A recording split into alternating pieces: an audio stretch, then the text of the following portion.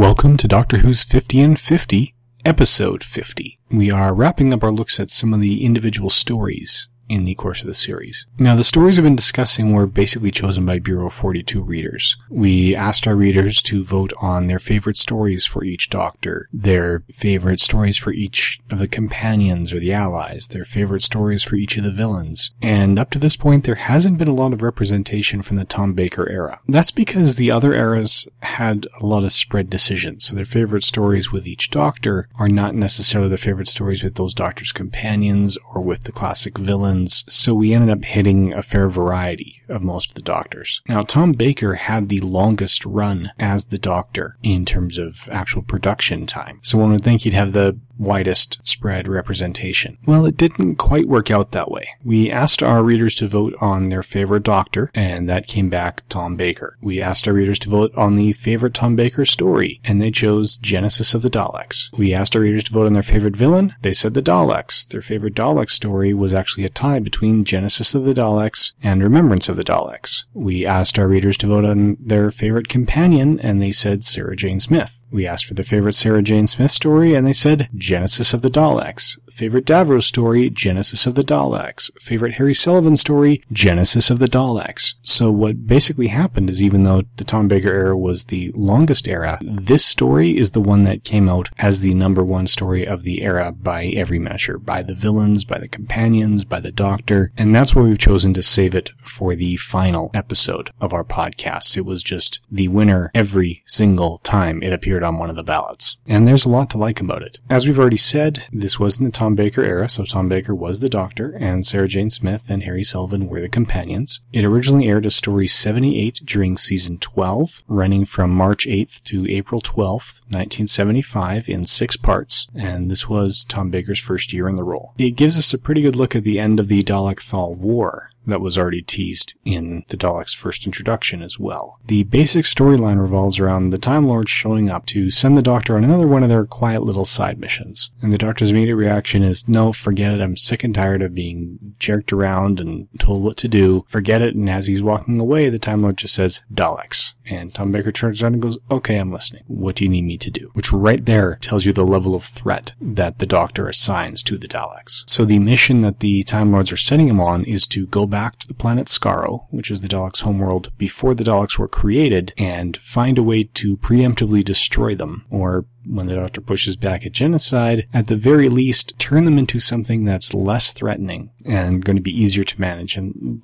less of a danger to the entirety of existence. And that's something the Doctor is willing to do. Now, it turns out they pulled him out of the transmat beam because he wasn't in the TARDIS at this point. We'd have to go back to the Ark in Space to see why. But basically, they pulled him out of where he was, planted him here. He doesn't have the TARDIS. He needs a time link bracelet to get back home. And he and his companions are stuck on Skaro in the peak of the Khaled Skaro War. And this is where we learn about the Khaleds for the first time. So the Daleks used to be humanoid until their lead scientist Davros genetically engineered them and pushed them into their final mutation, because the Khaleds and the Daleks were in such a heated war that mutation was inevitable. So they figured, rather than fight it, let's push it all the way to the limit, build ourselves some sort of mobility unit and weapons that work for that form, and keep the Khaled civilization alive. And it's that form that is the Daleks that we know to this day. Now, we get a lot of great stuff in this episode. We get the introduction of Davros. We get the interaction with the Time Lords. We get the history of the Daleks. We get great scenes for Harry, such as the landmine in the first episode. We get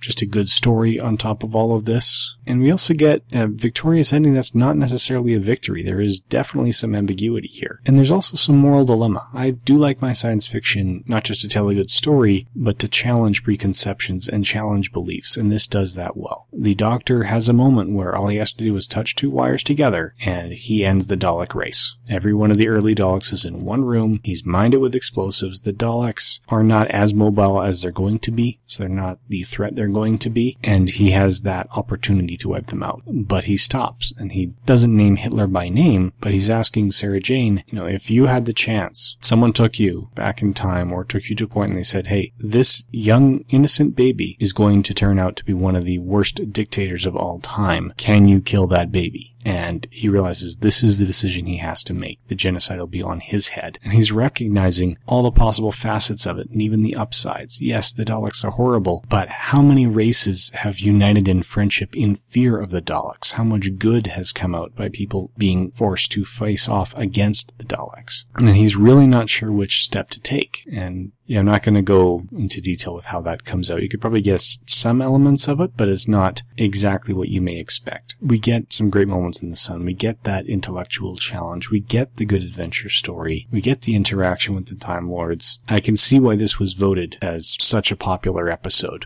and a popular story by our readers. This is one of the points where it is fairly easy to jump on. As long as you know about the Doctor and the companions, basically if you've listened to pretty much any of the 49 podcasts that come before it, you can start here and it will make complete sense.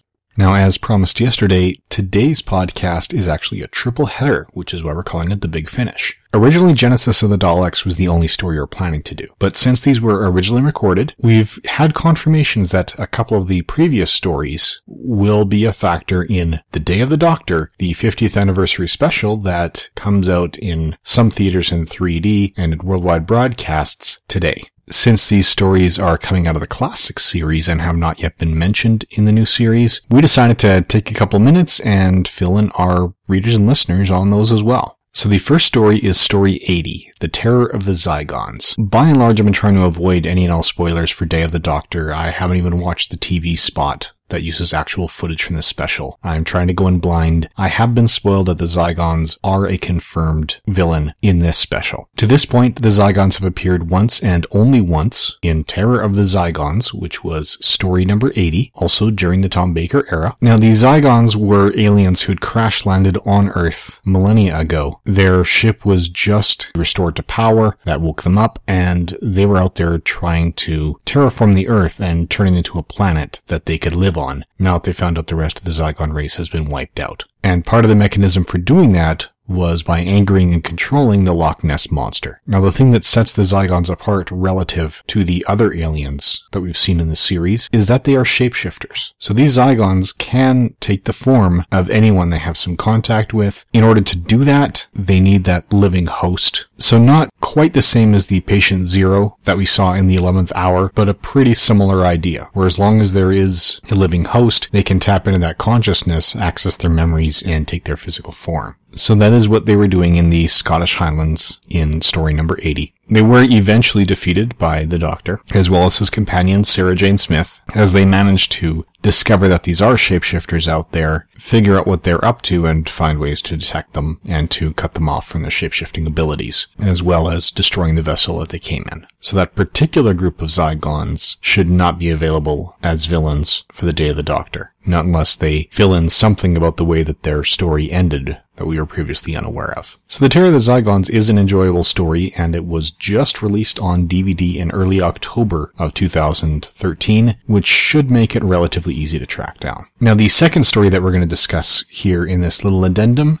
is story number 84, The Brain of Morbius. Now, in this story, there is a human scientist who's managed to take the brain of a Time Lord villain and the greatest Time Lord criminal of all time, apparently even worse than the Master, whose name was Morbius. He's got this brain alive and well in a jar, and he's trying to find a body to put it in, and he chooses the Doctors. Now, the Doctor and Sarah Jane Smith have crashed on Karn when they discover this. The Sisterhood of Karn is essentially a group of witches that are also on this planet. They are keepers of the eternal flame, and that flame helps them produce the elixir of life, which they use to maintain eternal life. They share some of it with the Time Lords, who use it only in sparing cases, regenerations gone wrong, that type of thing.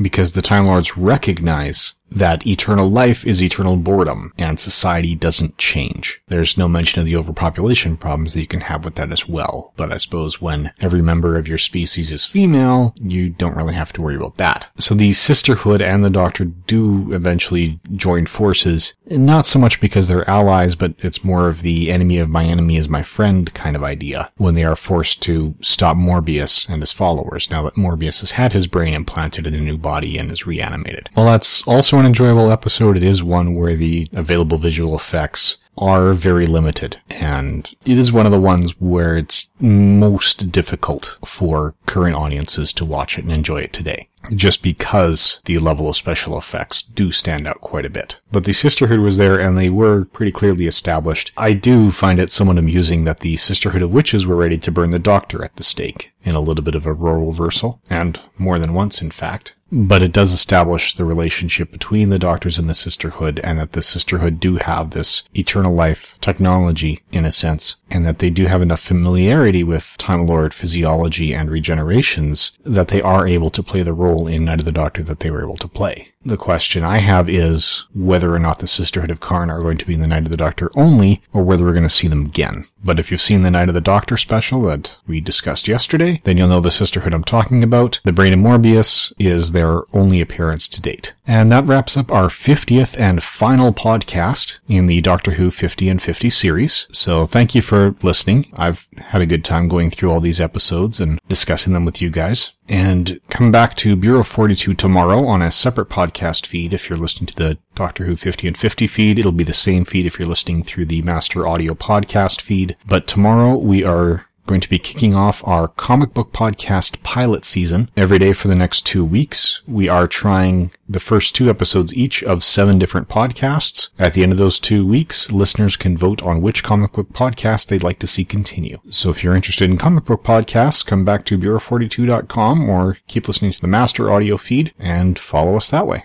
In any event, this is the last episode of Doctor Who's 50 and 50, so thank you for listening.